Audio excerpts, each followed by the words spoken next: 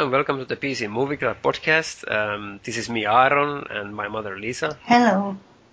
And uh, this week we are going to talk about the South Korean science fiction action thriller from 2013 called Snowpiercer by the filmmaker Bong Joon-ho, who has made a reputation of himself making a very great genre movies in the past that people seem to like a lot, and this was his first English speaking movie with American stars, American and English stars such as Chris Evans and John Hurt and Jamie Bell and Tilda Swinton. It takes place in the crazy future where all this the climate change has gone into a state where all the ice has started to melt and the temperature has gone more higher and higher, and the humans make up invention or a method to freeze the climate to keep it cool, but then it backfires apparently, and it creates this side effect where everything starts freezing too much, and so that humans cannot live anymore on the planet because it becomes like an ice age all over the globe. And the last surviving humans, they aboard this train that goes on all around the Earth with one continuous track with an engine that can kind of self-sufficient itself throughout the years, and one passing of the track like all over takes like 1 year for the train to go over the Earth. And then these humans aboard this ship, and that's like the only place where they can actually survive apparently, and it's the last surviving humans apparently, though we don't know really. And it's already like 17 years into the story about after they have aboard the train, and this train is called the Snowpiercer, and it tells a story about this kind of class revolt, a revolution, where in the near section of the train these poor people live and lower class people, and then they are oppressed by the higher class people from the front of the train, and the one man who is Chris Evans leads the group of these lower class people into a revolution to take control of the train. That's the story, the plot in itself. And I remember I went to see this in the film theaters, and I didn't know really what to expect or anything, and it was a very strange name, a very strange concept and everything. And I kind of came afterwards into a kind of a dilemmatic problem with the movie myself, because when I saw the movie I didn't really like it that much. For me it wasn't that engaging in the end. I was kind of like the setup and everything about it is great, but the more and more I watched the story, it kind of just started to flow flat more and more for me, and that it became, and throughout the years afterwards, it's kind of become more and more harder thing for me to think about this movie, because the more I read and the more I think about it, like read about the movie, it's almost universally acclaimed movie. It has like 95, well now I see 95% in Rotten Tomatoes. It's hardly I can see any bad reviews of this movie, and if I see a bad reviews movie, it's like there is like really bad arguments about why the movie is actually bad, because it's a great movie, and it kind of brings me to the subject, or to the question of, can I really dislike this movie if it's so universally liked and acclaimed? and I don't really know in which direction to go with this. So, and before we were talking about Thirst, the vampire movie, in the previous episode, and then we started to talk about South Korean films, and then I recommended my mother to talk about to see more South Korean films because she was started to interested, and then I was really interested to hear what my mother would think about Snowpiercer, partly because of this question also. So what did you think about it when you saw the movie now this last week? Well, that was a very interesting opening you gave on this, and I'm surprised really to hear you so openly saying what was your problems, about it. And partly it has the same problems that I had, partly. With this movie? Yeah, with this, we are talking about Snowpiercer. All this, so, yeah. Really? So, partly, but I took it kind of, as I knew nothing about it. I only saw the cover picture where the train is going in ice. And that's not realistic because it has not happened. Yeah, it's a sci-fi. Yeah. It's a fantasy setting. It has not happened, so I knew that this is something done artificially, that picture there. And that's much I knew. And then I had I was waiting for something great because it's South Korean director, this Bong Joon-ho. And so I was waiting for a good experience. So what have you seen his other films? I have seen other films. Now I don't remember, but now I'm concentrating on this Snowpiercer. Yeah. So, first of all, I think that all these Asian directors, I have some experience in them. So they have a marvelous ability to depict extreme violence. Yeah. That's I think it's their specialty somehow. That's a very strange thing, and we will go with this into more later in the podcast, I think, in the episode. No, I had to say it now because it comes to No. I don't mean that we cannot talk about it, but I'm just saying we will go more into it. Into other movies, all kinds of other directors, we're talking about them. Yeah, because we will talk more also later on we will talk about South Korea. Yeah, but anyway. So it's our common interest, it seems, the South Korean. So yeah, they have and Asian directors in general, I think, because I have other Asian directors I have seen. So and I think that why it is that they have these abilities because they seem to have no sentimental script in this disturbing this thing. No sentimental things. Like they have feelings, very much feelings, but not sentimental, not nostalgic.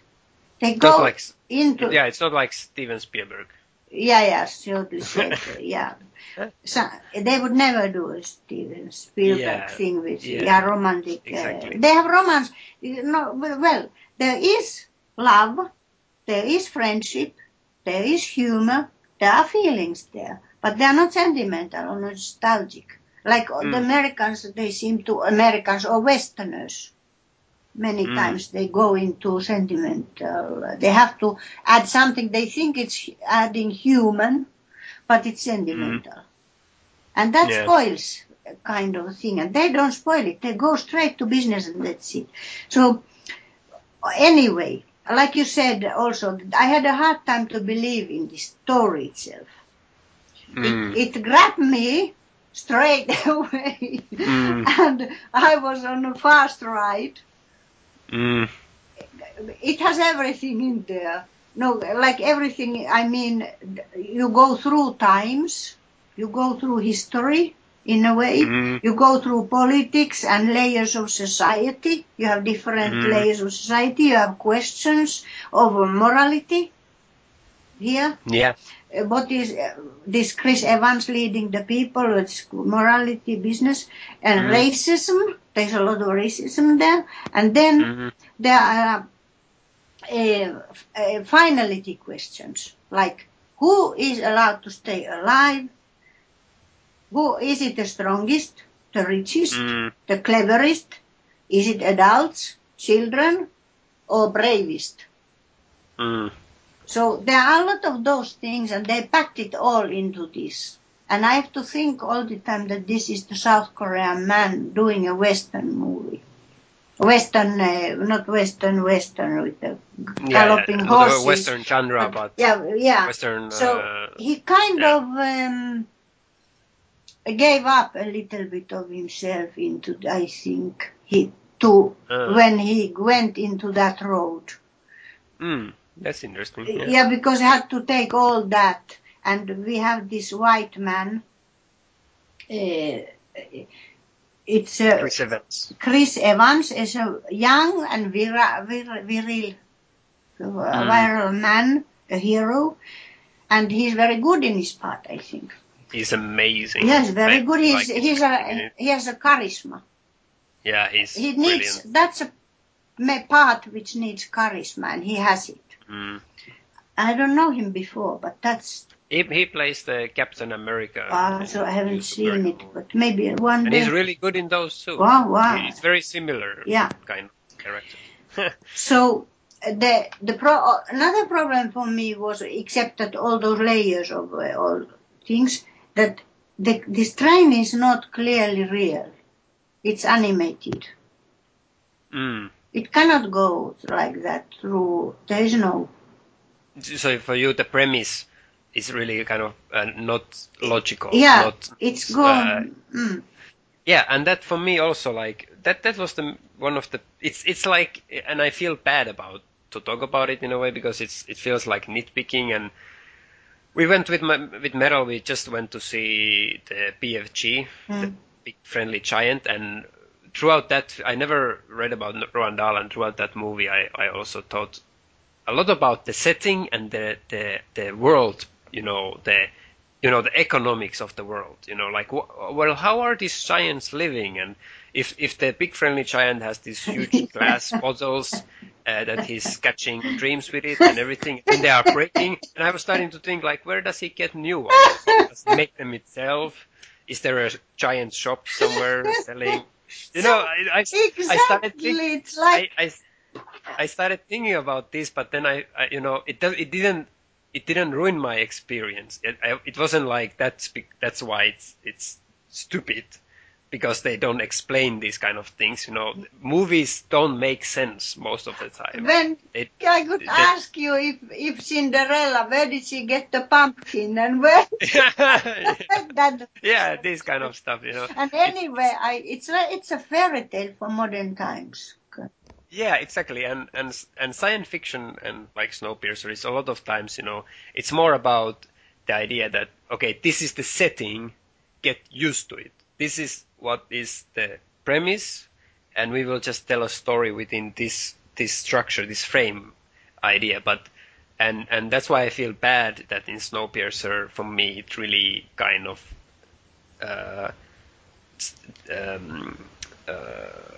annoys me that about the whole idea of the train. For me, it's so stupid idea that the rest of the human survivors allegedly would be in a train instead of in a bunker. I don't understand why the train keeps them alive. I don't understand why. Yeah, it goes around and it keeps moving and it separates them from the cold. But why doesn't a bunker underground would also separate them? Yeah, because Wilfred tricked them into this train, I see. Yeah, and for me, it's a very loose, very hollow premise to believe in. It's very hard for me to really get into it. Like, okay, this is the situation. Which is hard to say. I don't have that often in movies, but in this one, I just felt like I just don't. Yeah, for me, it's such a weird place. But for me, it just feels like it's there just to have that allegory of class structure. Yeah, of course. The only reason why the train exists and Yeah. why we are telling the story about the train. And for me, it comes out as forced. It's Yeah. too forced, too into the face, you know, like Yeah. it's too much. Well, C, it's like class structure and it's the departments Mhm. and the linear movement of the story arc and of the people from going from bottom to high. And instead of a tower, it's like a train. And the fact of the train that it goes all around, it's like a cycle. It's like, you know, it's like the wheel, you Hmm. know, it's circle. It goes, it's like we are like the hamster in the wheel. It goes over and over, and the train represents the system. The engine is the system and the political system that we live in and we are kind of fooled in or forced into, that we are born into, like the train babies in the movie. And and we and we are then oppressed within this system, like, well, because everybody, of course, feels like they are the lower class people. Nobody thinks that they are the higher class when they see this movie, or they don't want to even see this movie, probably. I don't know, because it's clearly for the lower class people to feel good about themselves. And so yeah, and then it's about kind of the main theme of the movie is Chris. I think it's a character story of Chris Evans, who is a lower class group leader who leads a revolution against the higher class oppressive system, which is totalitarian and even dictatorist, or, you know, that it's a horrible system. It's like even extreme, you know, like in its portrayal. And it's about, then like you said, it comes into these moral choices of Chris Evans. Like he kind of more and more he goes towards the end, towards the beginning of the train. You can see him kind of approaching the harder questions about what does it mean to take control? Can he take control? And does the system actually, is it, if you take control of the system, does it really change in the end anything, or Yeah. can So what difference? So it's a lot about these kind of things, but these are some of the nice things that I kind of like in a way, you know. I like that moral questioning, but a lot of things I feel like comes very flat. so I I want to say about this artificialness of the train that Yeah. when it's hard to believe in it. So that's the whole problem in here, that we have this artificial train, like we have a Cinderella thing going on there. Yeah. But then the idea, the story, like you're talking about here, is that it's very pointed. Like first you are in a pitch dark, and then you go lighter and lighter and lighter, and more space and space and lighter and space for the few. And that's the point. So also it shows the layers of history, like Dark Ages, slavery, Holocaust, and so on. It has all those elements. It's packed full. It's like That's a packed good full point. of train. And so that's really the dilemma. That's the problem here. Because we don't go on Cinderella dance and finding a husband and so on and living happily ever after. We are in most serious problems of human life. Yeah, So these are. that's why it's because a fairy tale with such dilemmas which you can't really. So kind of two things here which don't fit together. Yeah. That's the problem of this movie. To Yeah. me, to like it. Yeah, okay. So, I see what you mean. But do you usually watch science fiction movies and sometimes I watch, yeah, and I can say later, a little bit later, or something else. But first, I wanted to say some good points. Yeah. So there are Things that you like. There are very good points here. I can't say overall I like this. Like I like Sicario, for instance. Overall, I Yeah. really like that movie now. I have changed my opinion. Lately I looked at it and I want to say later, maybe. But this is not a movie like that you can embrace completely. With hard problems, yeah. So, good points is that you can see clearly, you realize things you have never seen. Like in other parts of the world, you are other cultures, you are other. It's very cleverly done in this movie. That in the same time, all the races and all the nationalities are living together. Yeah. So that's good part. Yeah.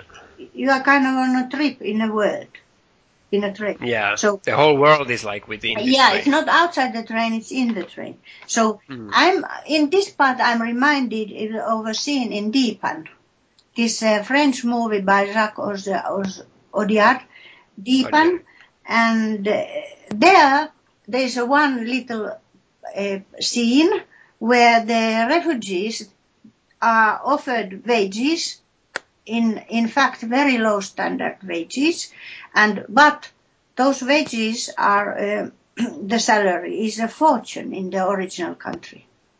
So it makes you realize how well we live in our privileged country. And going to that train, we can see what we eat. If we eat strawberries, can you imagine? Or we can eat the cucumber, we see. But these poor people in the train, these humans, have to eat fabricated square stuff, and they don't know what it is. Yeah, I have a big problem of that in the movie. So it feels like nitpicking. It's like a smaller thing, But it points you out this thing, like yeah, indeed. it's good. It's good. I don't have really a problem with that. It exists in the movie, but the story about the cubes, like when they, it's supposed to be something. It's not nice that they eat it, but then there is like a revelation in the movie that they find out what they eat, what is it made of, and it's like this big horrifying revelation. And I remember being in the movies, like it was, I was so astonished to think that, but it's not that bad. It's not a horrifying thing.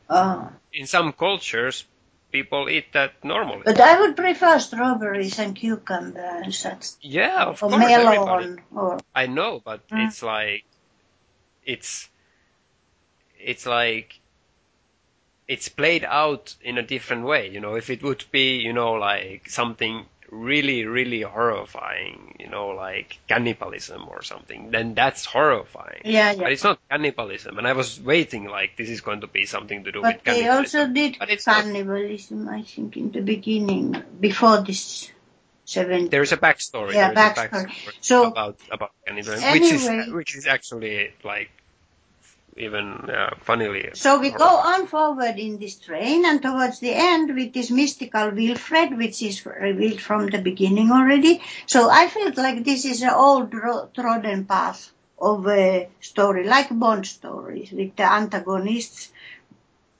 You are going to meet your antagonist, but Sylvia have a good streak. Well, what is the good streak? It's I mean, well, as long as it's me and my people are saved. No. What do you mean? Well, it's this. There's a difference between the Bond antagonist, the bad person, the crook in the Bond. Yeah. And this crook here, because he's a good crook. He's meaning well. So as long as me and my people are saved, so that's what we are in light and we are in space and we are here and that, and what about those slaves there and so on. So this story is between good and evil.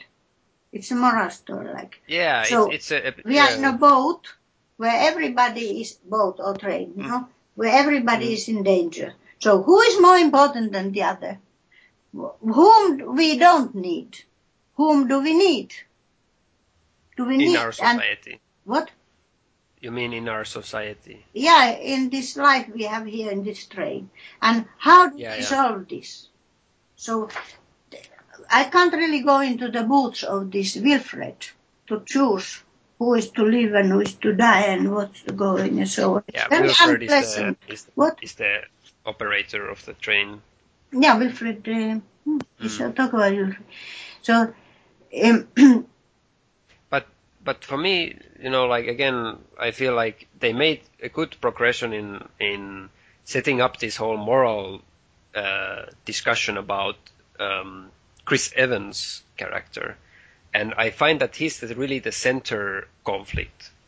He's the anchor of the story. Yeah. He's really the interest of what we are following and his progression. Like Wilfred is more like an abstract idea of that authority, the God figure that kind of controls everything and we want to take it down. But then the real interest of the story comes in Chris Evans and his progression in trying to achieve this goal. Yeah. And what does it mean for him and his people of what he's doing, because it's really a violent movie and it's really destructive movie, like there is so much what is the word, like losses, they lose so much in this progress of trying to achieve control of the system. And then finally, like in the end of the movie, he kind of confronts Wilfred and or we confront Wilfred, and it's kind of like you said, because how you read that Wilfred is not really a bad guy, or he tries to do what is good for his people in the end. Like we have to have certain structure for the train to be healthy and to run, and so that the humankind can survive. So kind of, it's again allegory of our political system and capitalism and everything. Like just we have to keep on with the capitalism because otherwise everybody dies, and I think they want to set up as some kind of moment of doubt if in fact overthrowing the system is really a good thing or bad thing, and they want to bring certain empathy to Wilfred's point of view. But again, I feel like they actually make it really clear that in the end he's really the bad guy, and the capitalism and the power structure is bad. And there is no moral decision in that.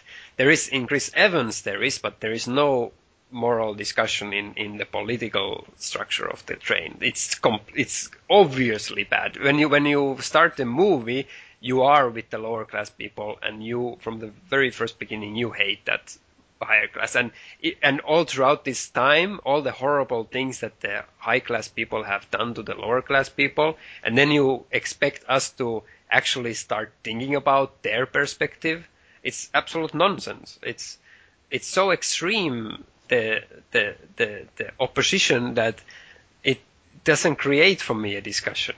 But think about this, that it's obviously travel through the history from the Dark Ages and all kind of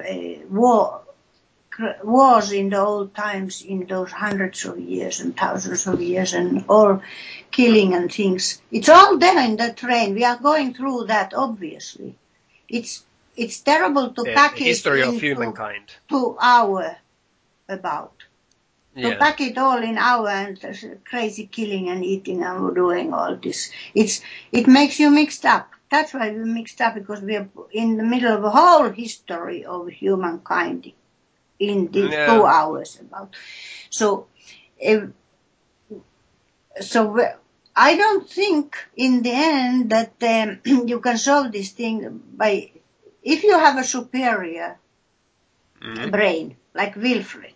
Wilfred has a superior brain because he has invented this train and with some mistakes, like everybody. So if you are a higher standard, so-called higher standard person, rich and a lot of space and a lot of food and good conditions, so it doesn't make you bad by just like that. Yeah, but just think It can about make you- all the just think about what he's doing and what kind of decisions he's making and how they're treating the lower So he class didn't people. succeed, maybe. But that's what we can discuss, and that's what this movie makes you discuss, and that's good. But I don't that's think absolutely to think that just like that, that the good quality people who live in good quality conditions are bad, it's not right. Because they have all the, think about the base of this. But the movie Can I say the base? Yeah. That they have good air. All their lives they've had good air, good doctors, good with money, what your money can buy, good food and good education. They learn just like that 10 languages because they have the teachers and they can travel and they can do anything. So their brains have a possibility to develop better than the people living in dark eating that shit. And being not treated by so on. So that's what humanity is all about, it tells us. So I don't think it's bad that we would have a good air, doctors and food and everything. I would love that. No, but the movie clearly tries to criticize that. Yeah, the it's wrong. The director himself has said that it's about capitalism, and it's clearly This I didn't know. I haven't read anything about it. I only see what clearly I can a criticism of capitalistic structure. But when you make revolution, let's say you make a revolution in any country, anywhere. So just blindly to go and kill people just because they are rich and powerful, rich and educated, or send them like they did Mao or somebody in China, send all the intelligence in to hack the earth in some place and die there for years and misery. Those are not solutions. You should. Exactly. In fact, I'm reading about his books of history, of European history and all kinds of Stefan Zweig and all kinds. By the way, Wes Anderson made this Budapest Hotel in that kind. So such things interest me. So I'm thinking that if you have a good educated person, intelligent, who has ideas, and they probably go to good, not bad. It's not the bond-like business that when you have rich people, they're absolutely bad. Good conditions make good people, I think. And not always. It's like not all the refugees who come are good refugees. Some are bad refugees. So not all the rich people. Same way. But it doesn't mean that all the good conditions create the good people. Like it doesn't mean that the refugees are then because they don't have good conditions that they cannot come out good. I don't mean about refugees' condition. I mean that in that group there come bad ones and good ones and all kinds. And so in the rich ones, there are also bad ones and good ones. But they have all the... they created... We didn't see any good people in the high class group. No, in this train not. But that's a... But again, this movie makes you think about society, and that's its purpose, I think. So I'm thinking now about the society, that if you have all the possibilities of philosophy and good teachers, and you can take anybody. So like Cleopatra, in Egypt, she had all the teachers, great teachers of that time, before the Christ.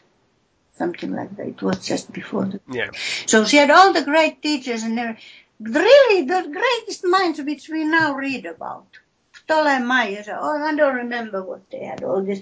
So I read some books of some Greek philosophers even or something. Yeah, she's living in the middle of them. She was born into a very, very rich, good quality family, leaders. Mm. That's why she became a leader herself. So she was taught by the best brains of that time. Think of if you had that. I would love to have that. So Yeah. now we go to our Snowpiercer. I've quit that. Yeah. Well, I'm that's coming what to the. Wilfred. I Yeah. Yeah. want to Yeah. defend Wilfred.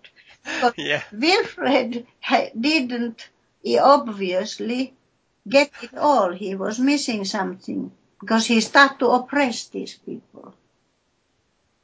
It's a dilemma. This train is an endless dilemma that you can't win. And it makes you suffer terribly when you see this movie.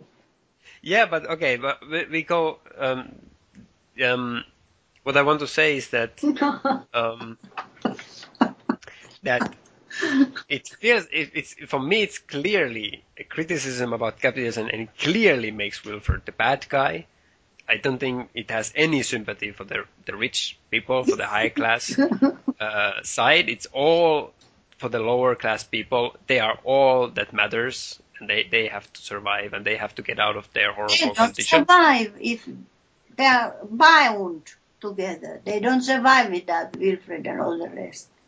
Yeah, well, that's maybe one of the what they want to discuss in the end of the movie is that can you really, what does it mean to take over the system, and that is an interesting conflict. But I feel like the movie wants to be, like a criticism of capitalism, so it's a movie for capitalism. I It's a don't movie. like that. I don't. It's so easy to say that, and even if Well, the director himself said it, it's easy to yeah, say. but that's let me Yes, I let continue. you So because you let me.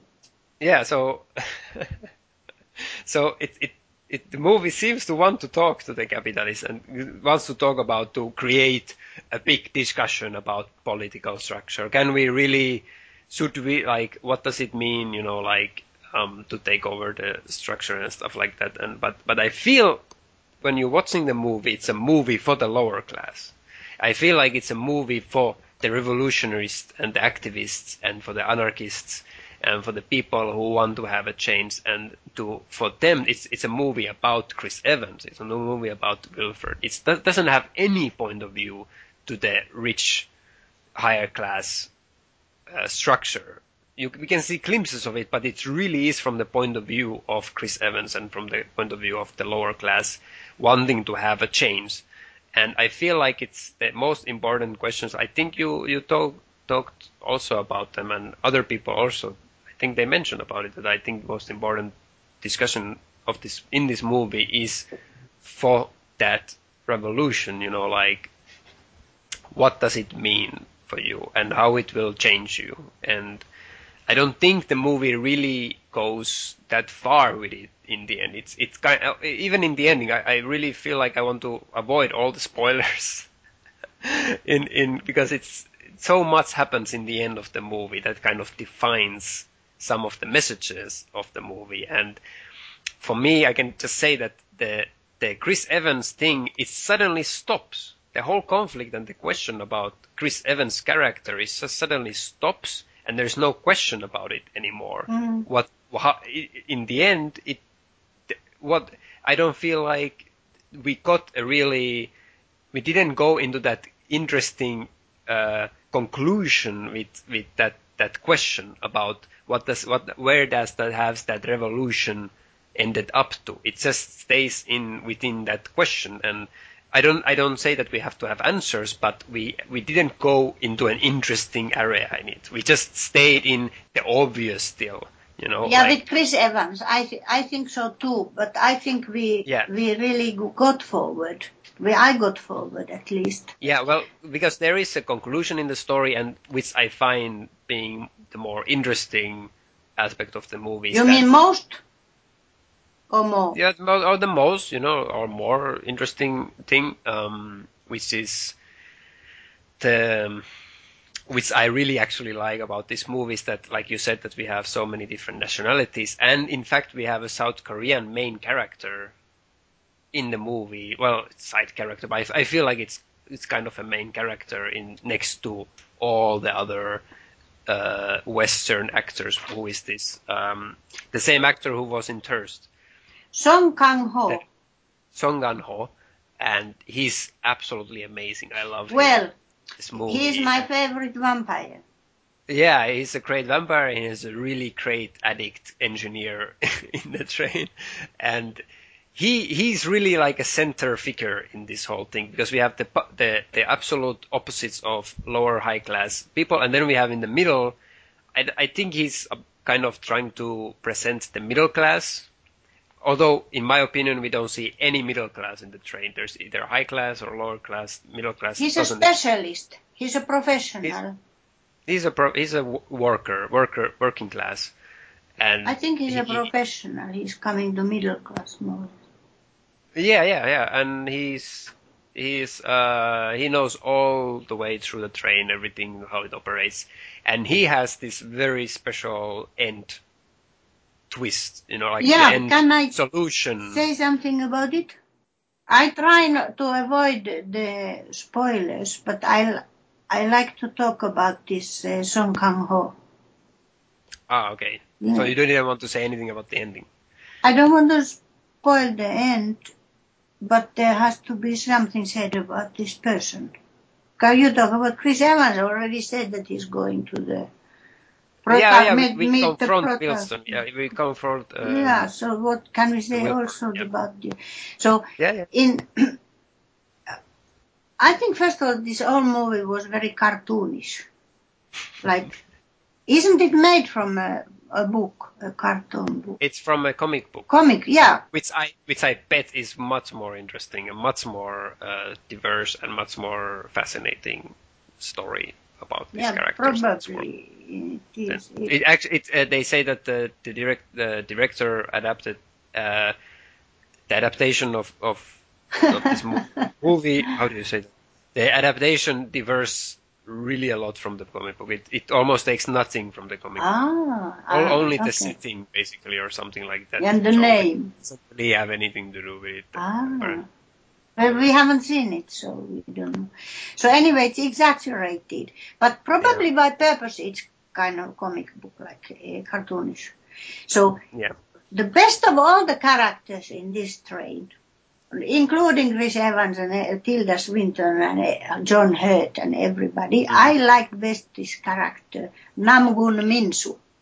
And this Namgun Minsu is Song Kang-ho, which was My Vampire from Thursday. So I also loved this daughter, Yuna.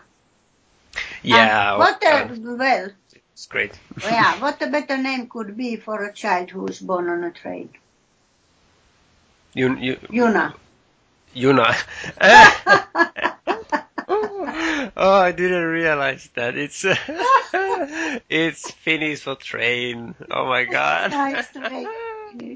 Yuna. So she's immediately when he called her, this father called her Yuna. So I thought, wow, we're on time. So it's Finnish for train. This actor is Ko Ah-sung, I think. She was very interesting. So this Namgun Minsu made one remark in this film, which I liked best in the whole movie. I don't spoil anything. Nobody else didn't even realize it. Spoil it. What? No, just what? So when they wake him up and tell him he has to help them as a professional. He was kind of there sleeping in those boxes. So angrily he pointed that the Korean names are surname first. So Minsu Namgun is like Minsu is his surname and Namgun, because they didn't know. Chris Evans and all those because they're all mixed up there. They didn't know how to pronounce. In 17 years they hadn't learned this, no? Yeah. Really poor people that don't learn anything. So anyway, Korean names are surname first. And we can't get the logic of this. It's strange. Also Japanese do that, I think. In Asia maybe longer. So it's difficult to remember those names. Also this director is Bong Joon-ho. His surname is Bong. Yeah. So I'm very happy that this actor, this Song Kang-ho, this Namgun Minsu, said this. And after that, I thought that, wow, he's really good to be angry about his name. He has a right to be angry about his name.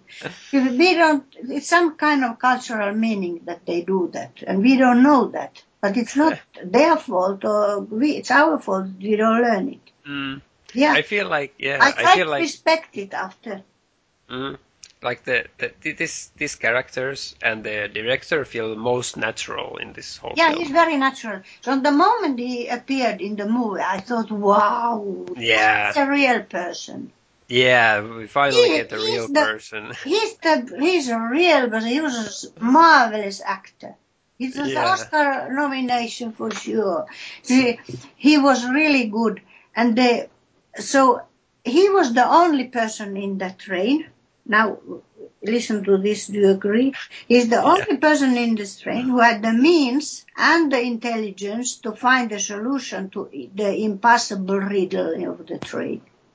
Yeah, because we don't tell the solution, no? But we just say that. Yeah, we don't say, but yeah, exactly. Like that's why I find him as interesting, and he kind of creates depth. You know, apart of all the other political things that is going on, I think I think he has interesting kind of way out of the problem.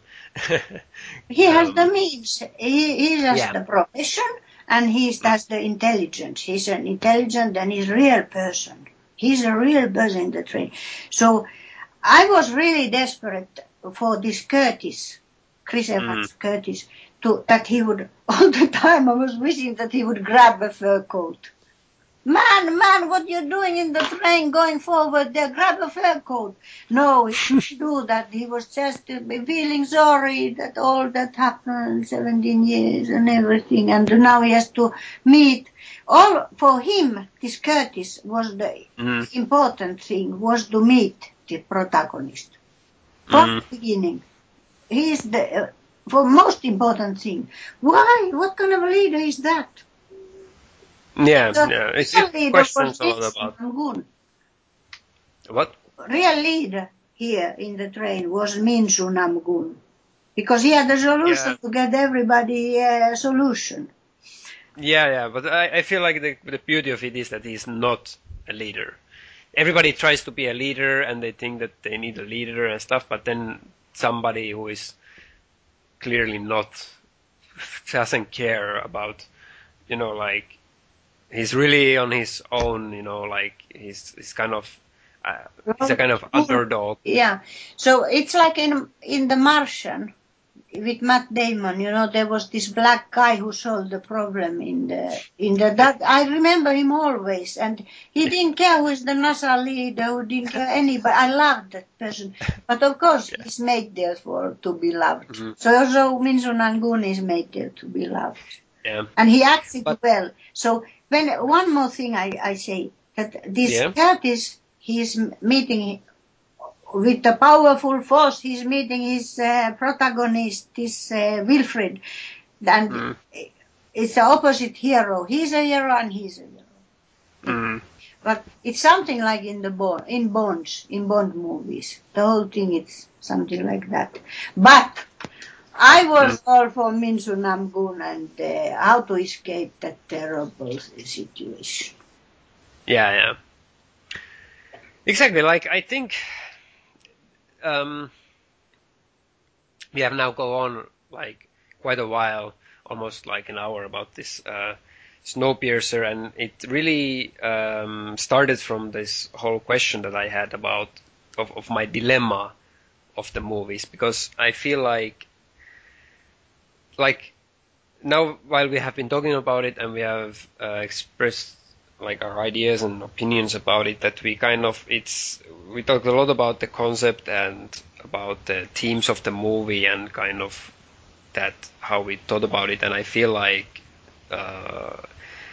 in the mix you can see that we talk good things and bad things about it. That there is that indeed for the movie does manage to create a discussion in the end, even if you don't agree with it or you don't think that it's that good, you do create a discussion about it, and it makes you think. And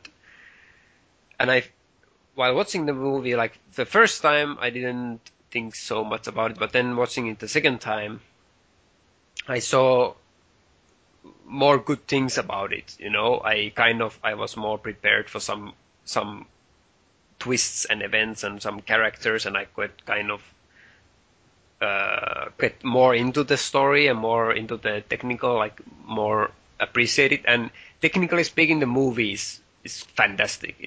It's amazing. The set design, the world building, the actors are amazing. The action is amazing. It's kind of a science fiction action movie that everybody wanted to have for a long time, because in the mix of all these other kind of big action blockbusters, it's a more subdued, more down to earth, crunchy action that really just takes you on this ride, and it's kind of a really fun adventure to go along. And this is like I go back to the first question that I had, which is why I really feel like I don't know if I deserve to not like it.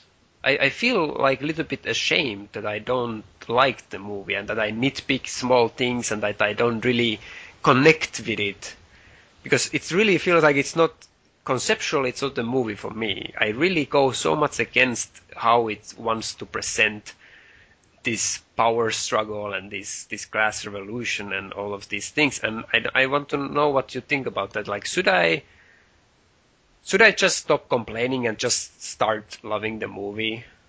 Like, or do I have the right to not like the movie? Well, I don't know what to think about. I have some ideas about this. So yeah. What do you think? I think that this is a movie made for male audience, and already I should have seen it in a theater, in a big screen.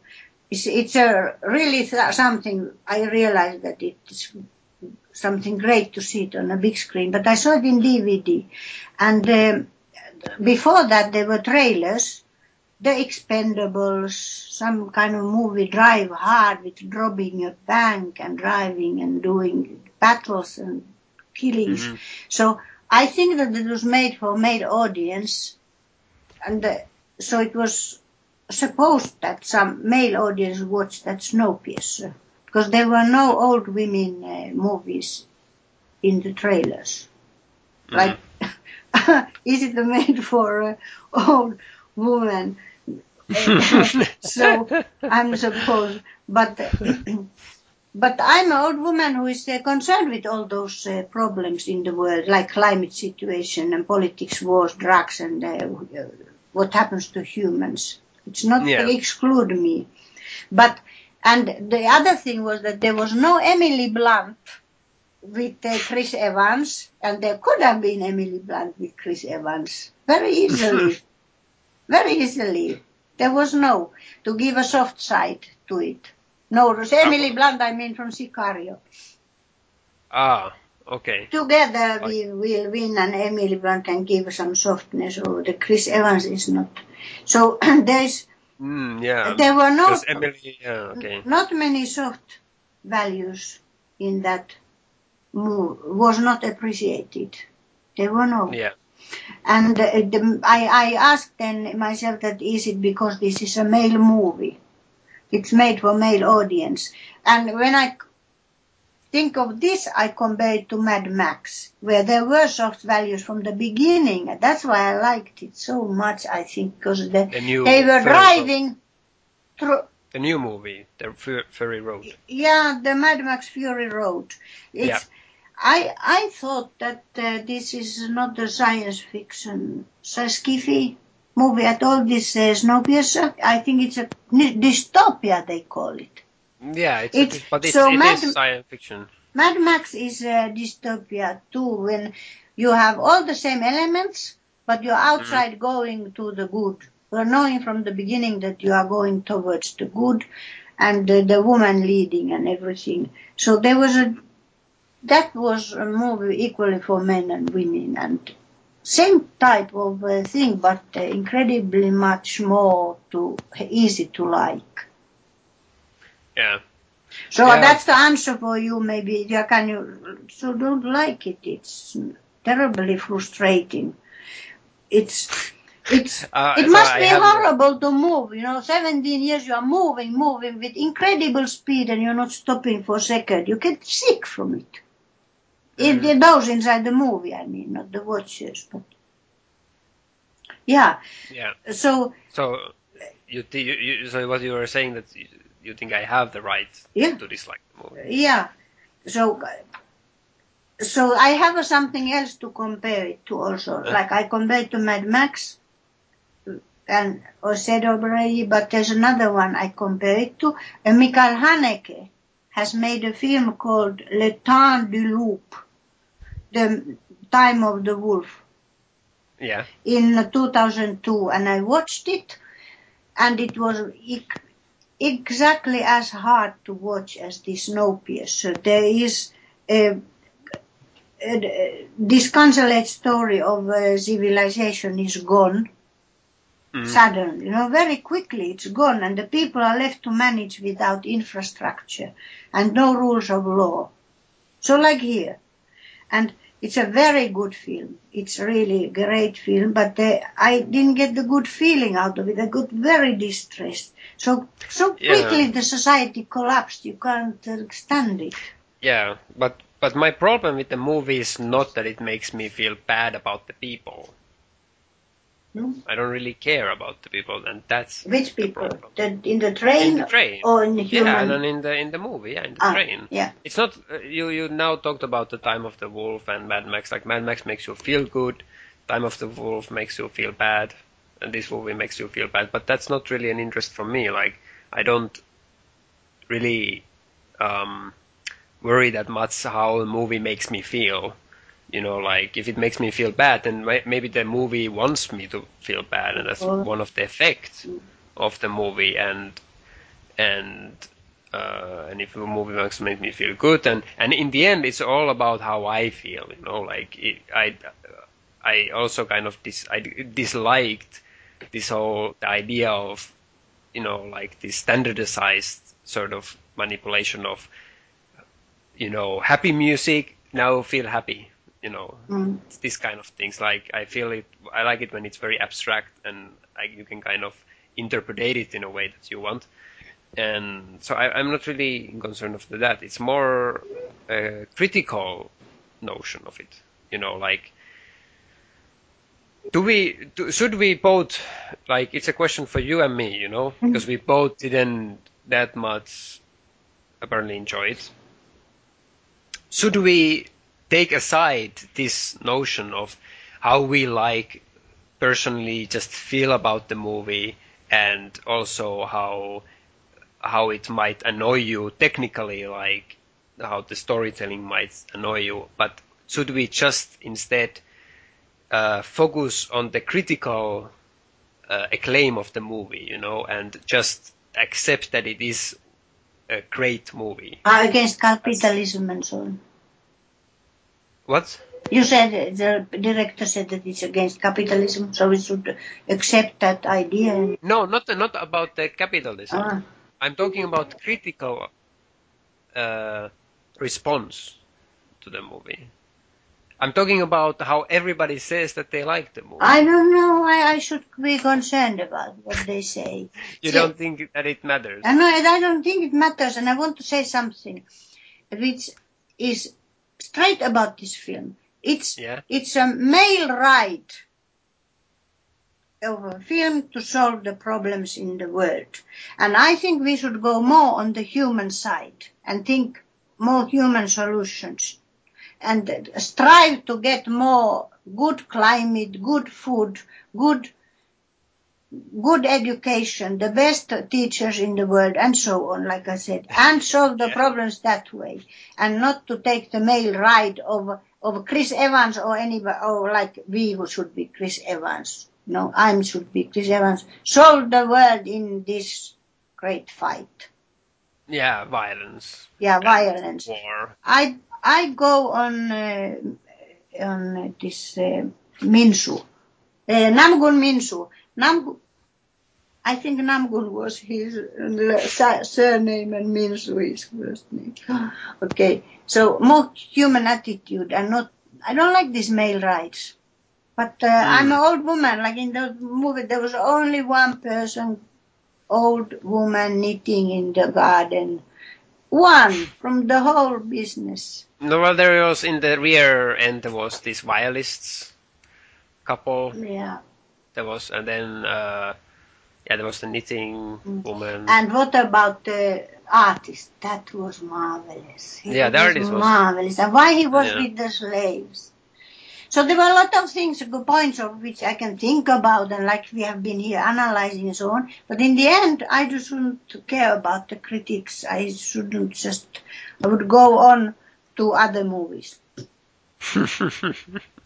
Yeah, and in the end, if you like it, you like it, and if you don't, you don't like it. Yeah. It's your choice. Yeah, I agree that it's quite a good movie.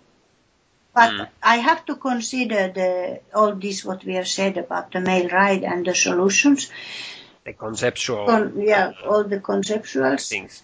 So I can't give it many stars. That's why, even if it's Okay. That's the reason. Yeah. Okay, that's interesting. So how many stars did you give in the end? Well, I don't know if I should release my point when it does so. I gave 2 stars because of these reasons. But it was enough good to even to discuss it an hour. Yeah. It makes you discuss about it. And you? I think I'm between 7 and 8. I'm still like, it's really great movie, and there's so many things technically right, and I want to see more this kind of movies, and even though the world in it feels kind of too unbelievable. It's of course it's my thing to suspend my disbelief about it, and I should do it. So I feel kind of still so dilemmatic about how should I kind of approach this film and these kind of films. That is, I want to put it on the 8 to give it the acclaim that it is. I think maybe people would be angry if I don't put it as a 9 or 10 even. But you shouldn't care. Yeah, in the end I shouldn't care. Yeah.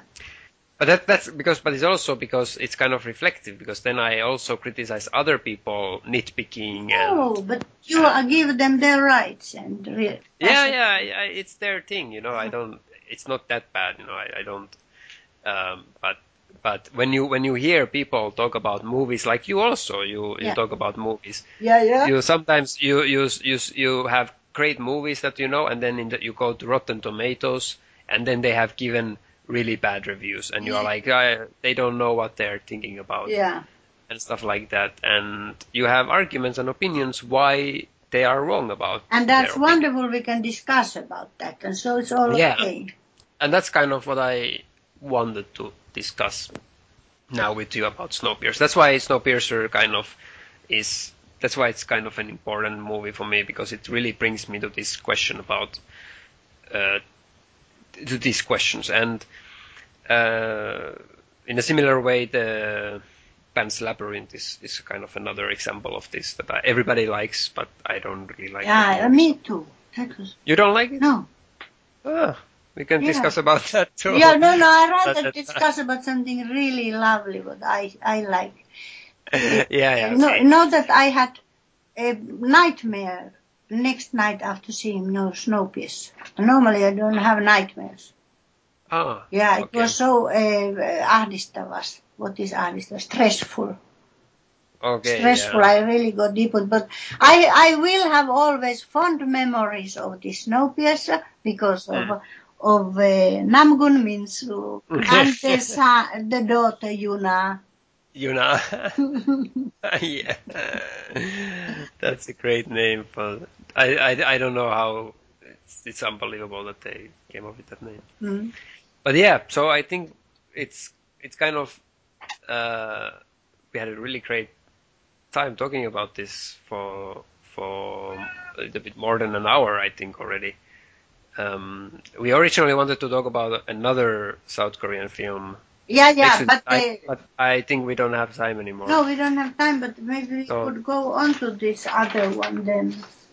Yeah, so we could maybe on the next week we can talk about the other movie that you wanted.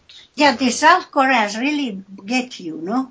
Yeah. So now we kind of weirdly went into a series of South Korean films. Yeah, and it was all because of Thirst. Yeah, Thirst This kind of. Song Kang-ho. Yeah. But yeah. Okay, so I think that's it for now. That's it. So yeah. Thank you everybody, and it was a really good time, no? Yeah, this was a really nice talk. Very intense. Yeah. So bye-bye. Yeah, see you next time. Bye-bye. Bye.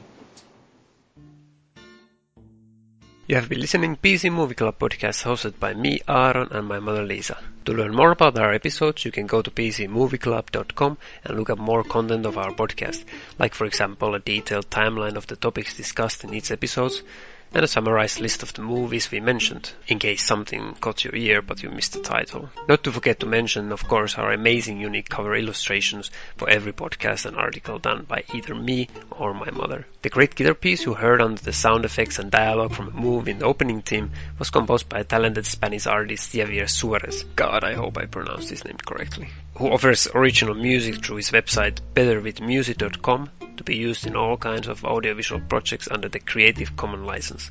So do check out his music. I hope you enjoyed your time with us as much as we enjoyed making it.